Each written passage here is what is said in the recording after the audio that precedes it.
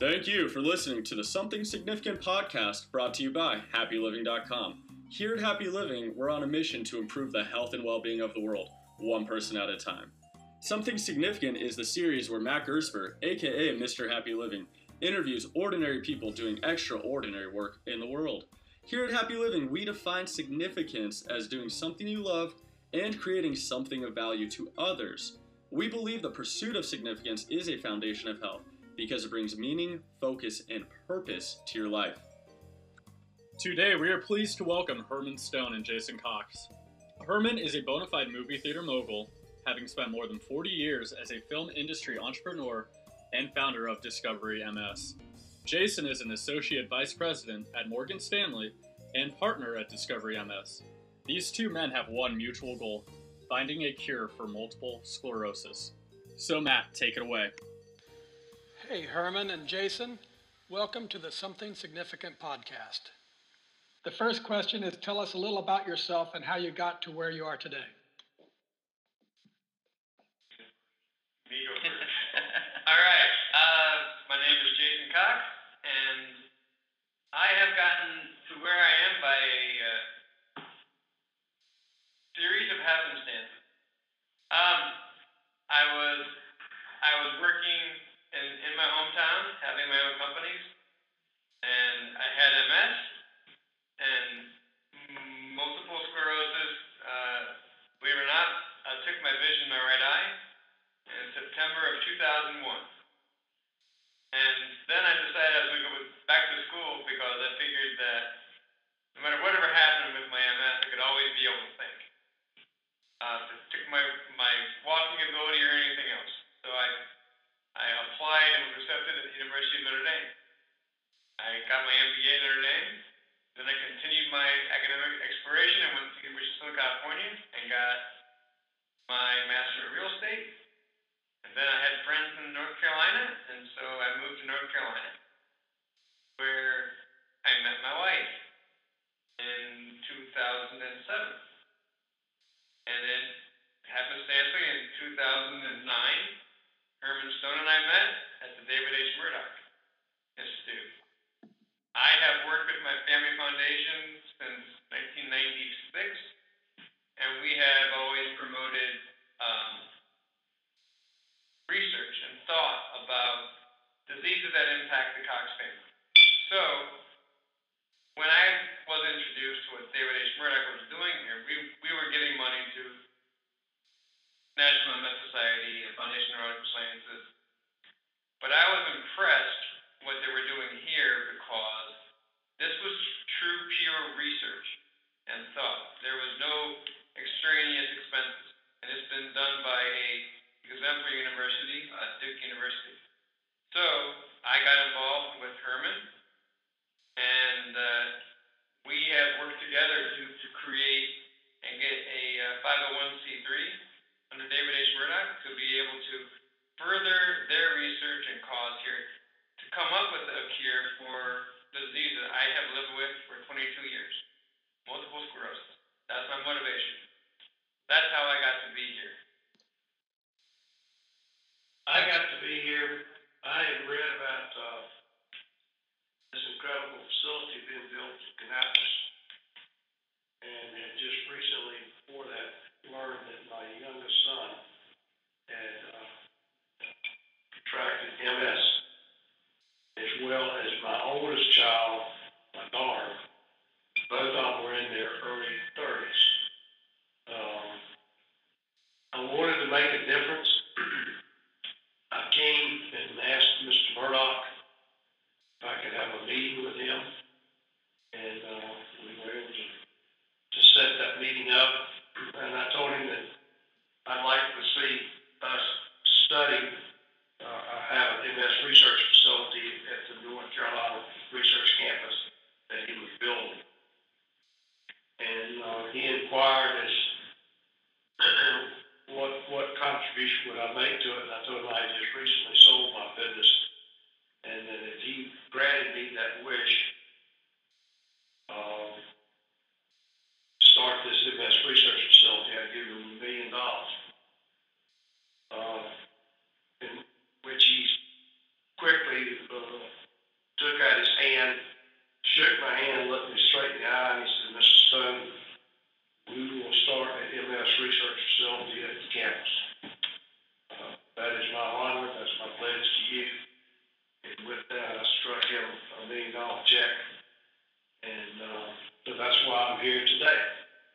Herman, what year was that? I think it was 2008, wasn't it? Yeah. 2008. Yeah. 2008. That's great. What a story. And, well, my dad always told me, son, it's better to be lucky than smart. And as I've told a lot of people, I feel that I have been blessed with being lucky. And lots of good things have happened to Herman. And I like to give back to the communities I serve. And I still do that with the theaters I operate today. That's We awesome. do a lot of programs for needy children and programs like that can't afford to go to the movies. We try to make it so that they can afford to go to the movies and they get that experience. That's great. And on a side note, I really appreciate your support for our little Make-A-Wish cause. That was very, very meaningful to me. Okay, that's great. Good start. Question number 2. How has significance played a role in your journey? Significance? You mean how has our... Yeah, so doing what you love and giving back to others. How has that impacted your journey? I'm trying to think about this. I would say my best thought on that is that my motivating force in life is to always be of help to others. And by doing this, it provides me the ability to help other people on a cause that I understand, and I have a personal vested interest in pushing it forward to help others. How does this help my significance, the drive in my life? It provides me the ability to use my gifts, the things that God endowed me with, which is my ability to basically talk to anyone. And He gave me this disease not because He was punishing me, but because He knew I would be a good advocate. So for me in my life, this does give us a way to provide what this research and this cause needs. It is providing me as an outlet, as a voice for this cause. That's awesome. I think if when you've been given or you've been blessed with having good fortunes, I think the greatest thing that you can do for yourself and for your fellow man is to really give back to the community. And that's something I've done in theater business, and I've been very fortunate to be a part of a great industry that I love with all my heart. But it puts me in touch with the communities that I serve on a daily basis. And you can't take it with you. No, that's right. Better to give back and share, okay? And it's a lot more fun to give than to receive. When you get to a certain age, I'd much rather give than receive,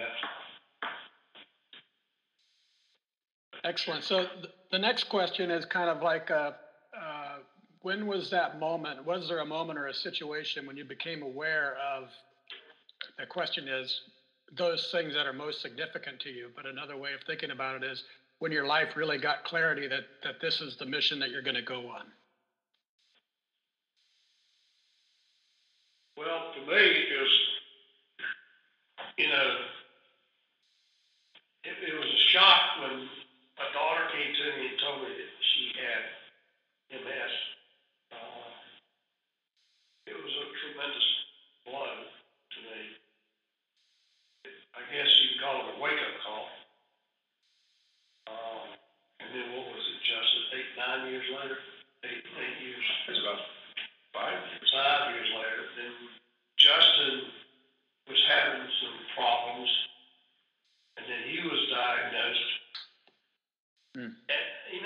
when hardship touches your life,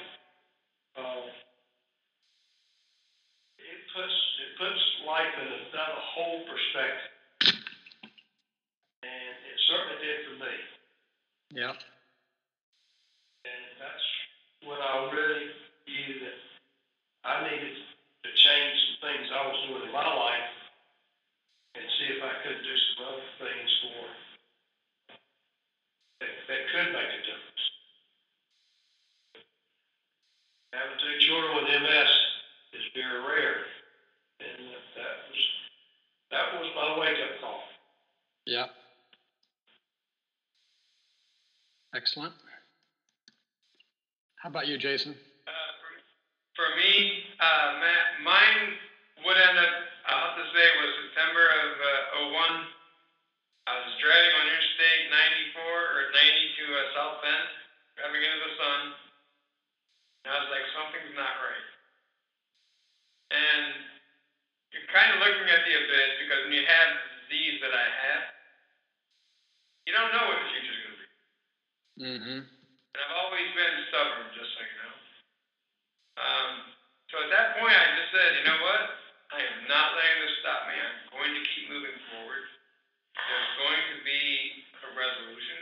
And I will do everything in my power and might to fight this disease. Period.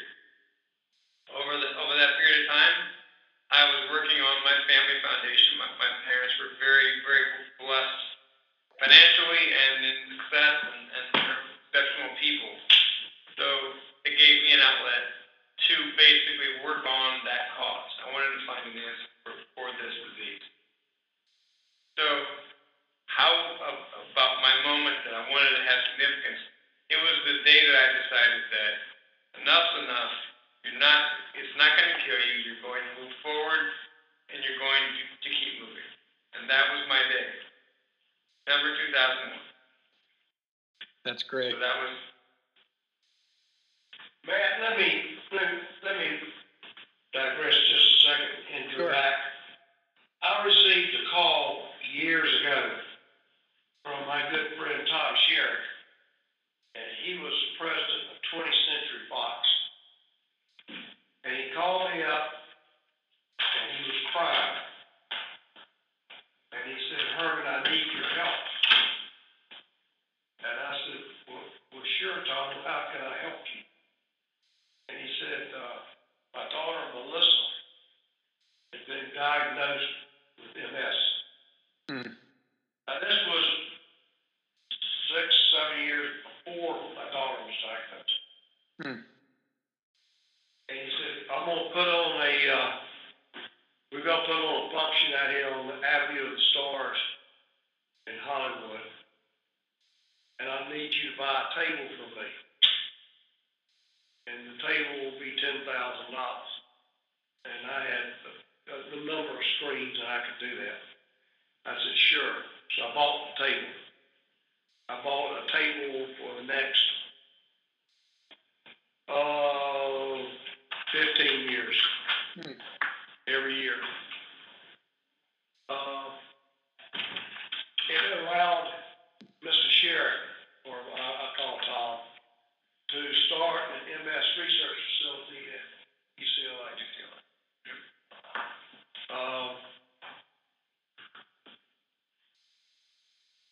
And then I went out to a couple of them.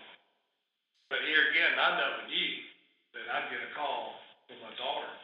Right. And the sheriff. So we lost Tom year before last. He had prostate cancer. And with all the great work that this gentleman has done, because UCLA they've made a lot of good strides with MS too. So, you just never know what life's going to bring you. Right. The cards you're going to get dealt. I miss Tom tremendously, but I'm so thankful for all the great work and the startup of UCLA MS research. So the next question, so you both just kind of shared when that moment happened and your life got clear and this was a mission you were on to fight MS.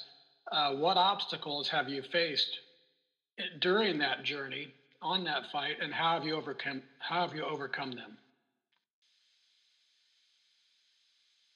Well, I think what we're working on right now is 501.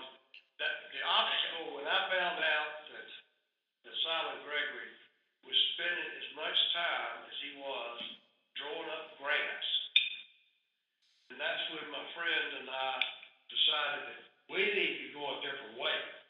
We need to raise money, put money in his hands, and on in this campus over here, and keep them researching all the time, not sitting around drawing up grants, which I had no idea it was as time consuming as it was. Mm-hmm. And that's the biggest obstacle that I think, and I think you agree with. Yeah, and it was. That was, we had to address, that was the item because Herman proved with his initial donation that, and we call that exploratory funds, was not constricted to being on a grant, which means if you have a grant, which takes a lot of time to write, you have to work just within that grant guideline. There is basically a box you have to work with. Whereas when Herman gave the money, there was no restrictions to it. It was you can explore, you have a thought, go after it. Mm-hmm. And we realized that Simon, Sabrina, and their team over here was, dude, they're smart people. If they're given the assets and the capabilities, which is money, to be able to think and go outside the box, they'll come up with good items. They'll come up with inventions. They came up with a mouse that replicates MS. Mm-hmm. They're able to think outside the box, go where other people can't, and at the end of all that, they come up with new items. That they've done all the research, they can then write a grant to go prove it. So some can put them in the box once they have the idea, ferret it out. But this gives them what's called exploratory funds to go and look at what is out there and what the research team is thinking could be a potential. So that's what Herman and I are working on by approaching foundations, high net worth people, and we're trying to generate $1 million a year. That is our goal, for them to be able to have those exploratory funds to put into the exploratory research that needs to happen. I hope that we exceed $1 million. Me too. I didn't hear that, Herman. My goal is to exceed $1 million a Exceed. year.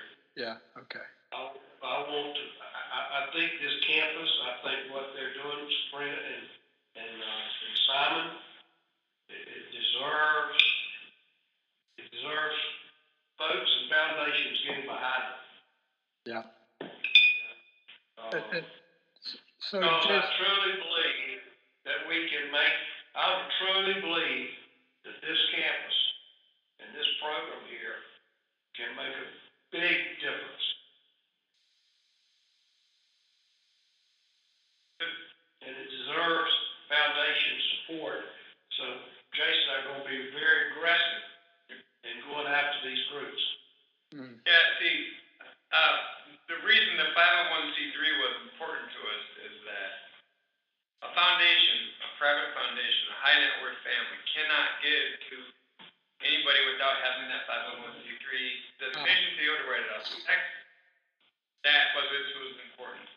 David Murdoch was very gracious and allowed us to have a designated fund under his own 501c3, allowing us to avoid the expense of that, and brings up the biggest point of all is that our research, the research for the MS department, over 90% of it is going to go strictly to the research.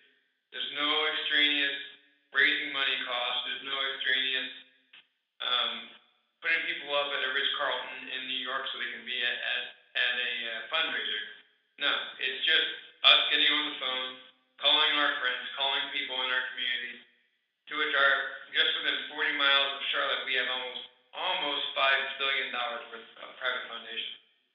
We can pick up the phone, call them, and I like Herman expect that we should be able to generate more than $1 million a year with that. Okay, so on the obstacle question, you both talked about obstacles to raising money, and I got that. That's great. But let's go a little bit more personal and talk about obstacles that you've faced, Jason, having the disease, and how you've overcome them. And Herman, the obstacles that you've faced as a father with 2 children facing this disease. So maybe you can both talk about that just for a second.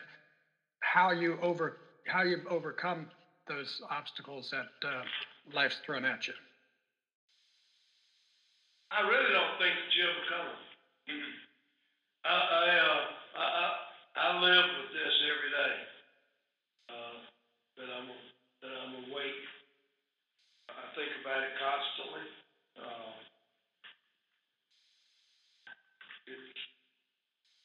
You pray. You hope that there'll be a cure, that there'll be a miracle. I haven't been able to overcome it. I try to live with it the best I can. I think that's the only way I know how to answer that question. That's a great way to answer it. Matt, how do I live with MS? I get up every day, I go forward. There's days you really don't want to. Days your leg doesn't want to work. Nights you can't sleep. You don't swallow well. But you know what I do? I focus on a goal. I have a goal. Dude, here's my goal. My goal is I want to walk my daughter down the aisle. That's my ultimate number 1 goal. I want to walk her. I don't want to be in a wheelchair. I want to walk my daughter down the aisle, which means I got to keep walking for at least another 20 years. Mm-hmm. So that's my goal. I have a goal. I focus on it every day. My goal is to take care of my family, raise my kids. And when that day comes and I walk her down the aisle, something happens after that, okay, fine. But that's my goal. It's in my head, and I will continue working every day to go forward. So how do I get through it? I have goals. That's great. I'm glad I re-asked the question because I remember you telling me that story, and that's a great way to overcome things. All right, we're going to lighten things up a little bit here. The next question is, what is one thing you wish you knew 10 years ago?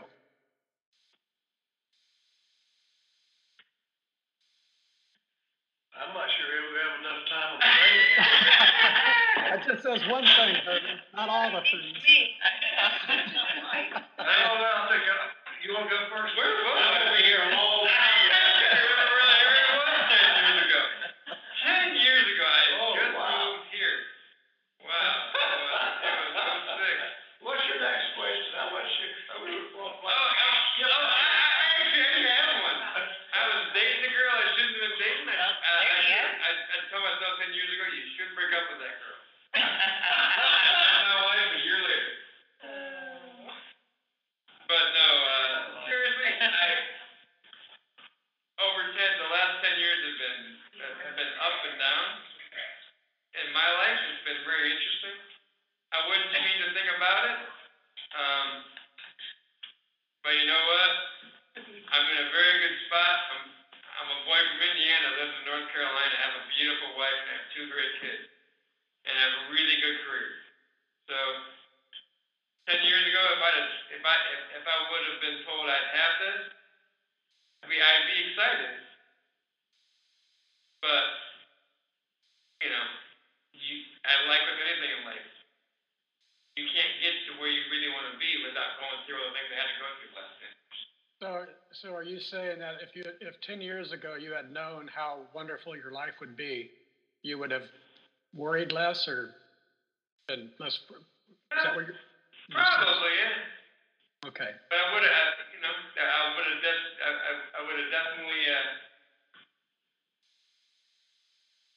I would have worried a little bit less. That would be the easiest way of putting it. Yeah. Okay.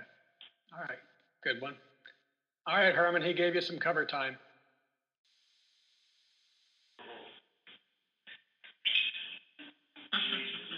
All right.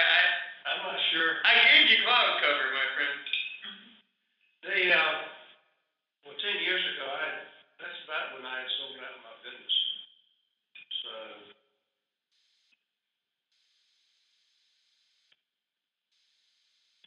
put it all in perspective. I came off of a 9-year marathon before that, jumping airplanes, doing crazy stuff, doing movie theaters all over the country.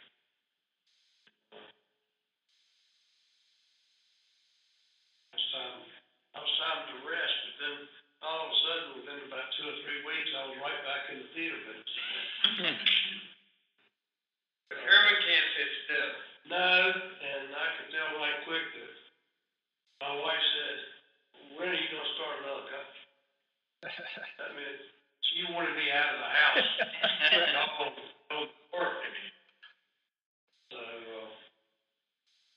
jumped right back into it and said, "Well, I'll go ahead and build this third chain, but I'm not going to sell this one.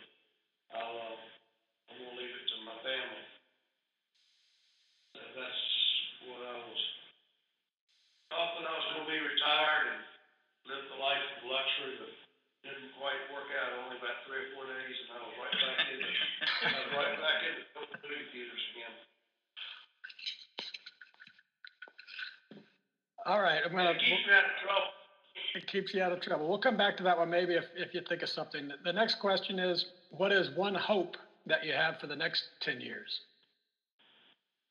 Oh, that's an easy question. I think it is. I hope and pray that we find a solution and a cure for MS that can give a lot of relief to a lot of folks. That's my everyday prayer and hope and wish that I have. Yeah, that's an easy one. We're working hard. I'm encouraged when I see what we're doing here at the North Carolina campus, what UCLA is doing, what Northwest is doing. I mean, we've got 3 really good research facilities, right? Okay.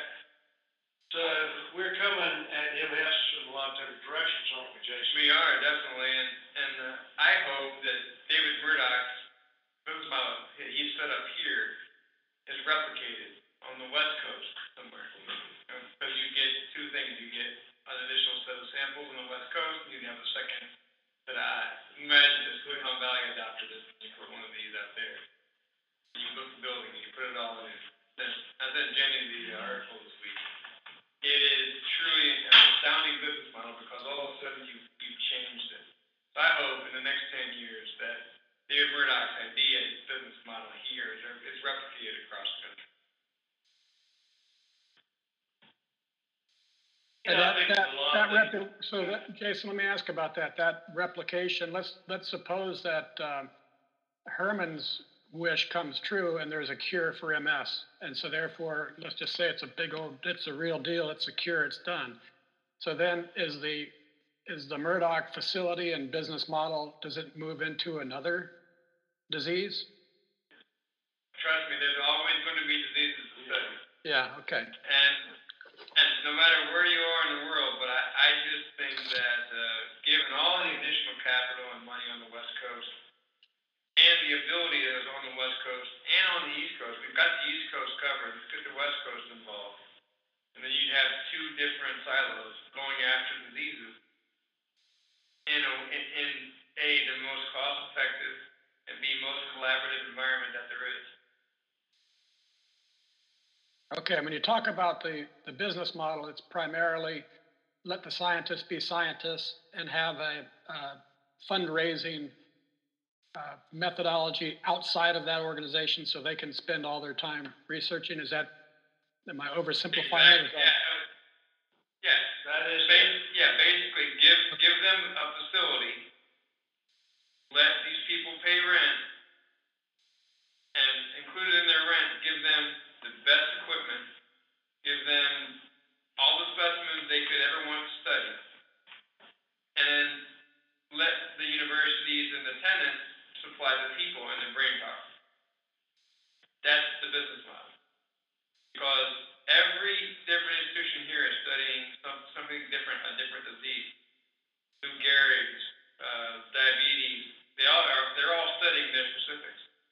So but it's all the specifics can use the same equipment to study. I'd like to say it, make a statement that I am eternally grateful and will always be for David Murdoch.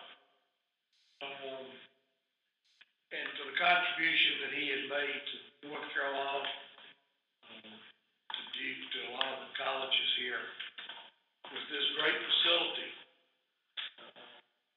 because he truly has given North Carolina a tremendous asset in this research facility.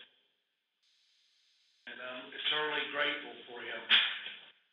And he is a man of character, he's a man of his word. And I think we all should recognize what David Murdoch has done for our state and for this whole community. excellent. Okay, last question. Are there any books or resources that you'd recommend? Favorite books? Or it could be favorite movies too, I suppose. I'll do a favorite book. It's strange enough. I'll give you two books. One is The Monk Who Sold His Ferrari. Yeah, read it. That's a great one. A good book. And then the second one is The Art of War. The Art of War. The Art of War by Sun Tzu. Yeah. And Sun Tzu. I'll go to movies. I'm not much of a reader. I've spent most of my time with architectural plans building movie theaters. I don't know. I have so many good movies. It's hard to say one particular one. I mean, I recently saw Sully. Thought that was wonderful. Recently saw Magnificent Seven. Thoroughly enjoyed that one. I just love entertainment. That reminds me. So you said you have a charitable fund that helps low-income people go see films, go to the theater. Matt, there's even another book he really does recommend. Turning Inspiration into Action. That's a great book.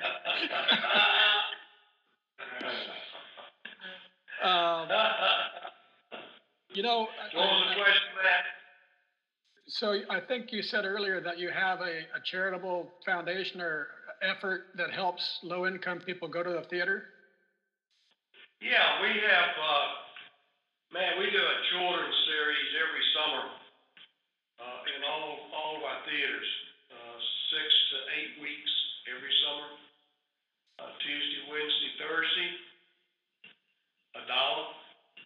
We have school buses, we have kids that have never seen the light of the big screen because they can't feel like they can afford to go. We make it very affordable. Is that something that people can?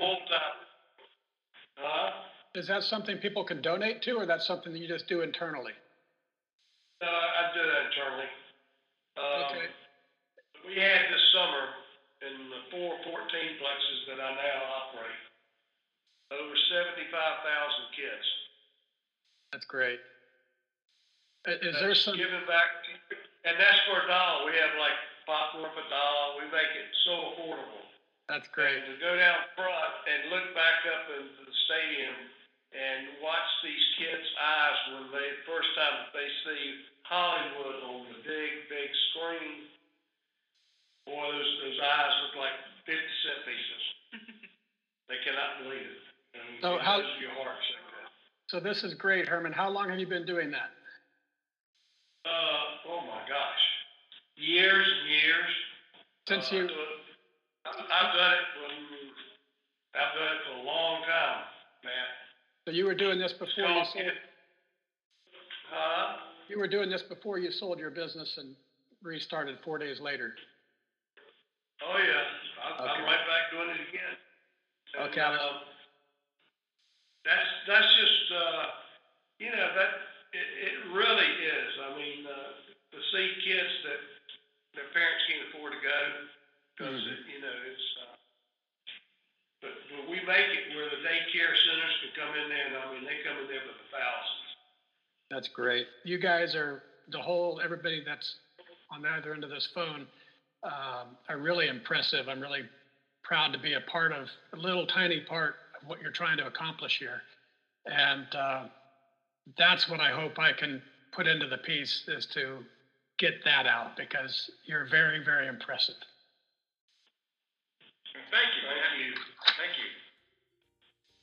All right. We appreciate that you're taking We appreciate your time and your effort, and we all pray that we will be very, very successful. Me too. Thank you for listening to our Something Significant interview with Herman Stone and Jason Cox of Discovery MS. If you liked today's interview, you'll love being a part of the Happy Living community. To join us, just go to happyliving.com. Benefits include a free Happy Living book, inspiring blog posts delivered straight to your inbox, and special offers exclusive to the Happy Living community. It's all free, so come on and join our mission to improve the health and well-being of the world, one person at a time.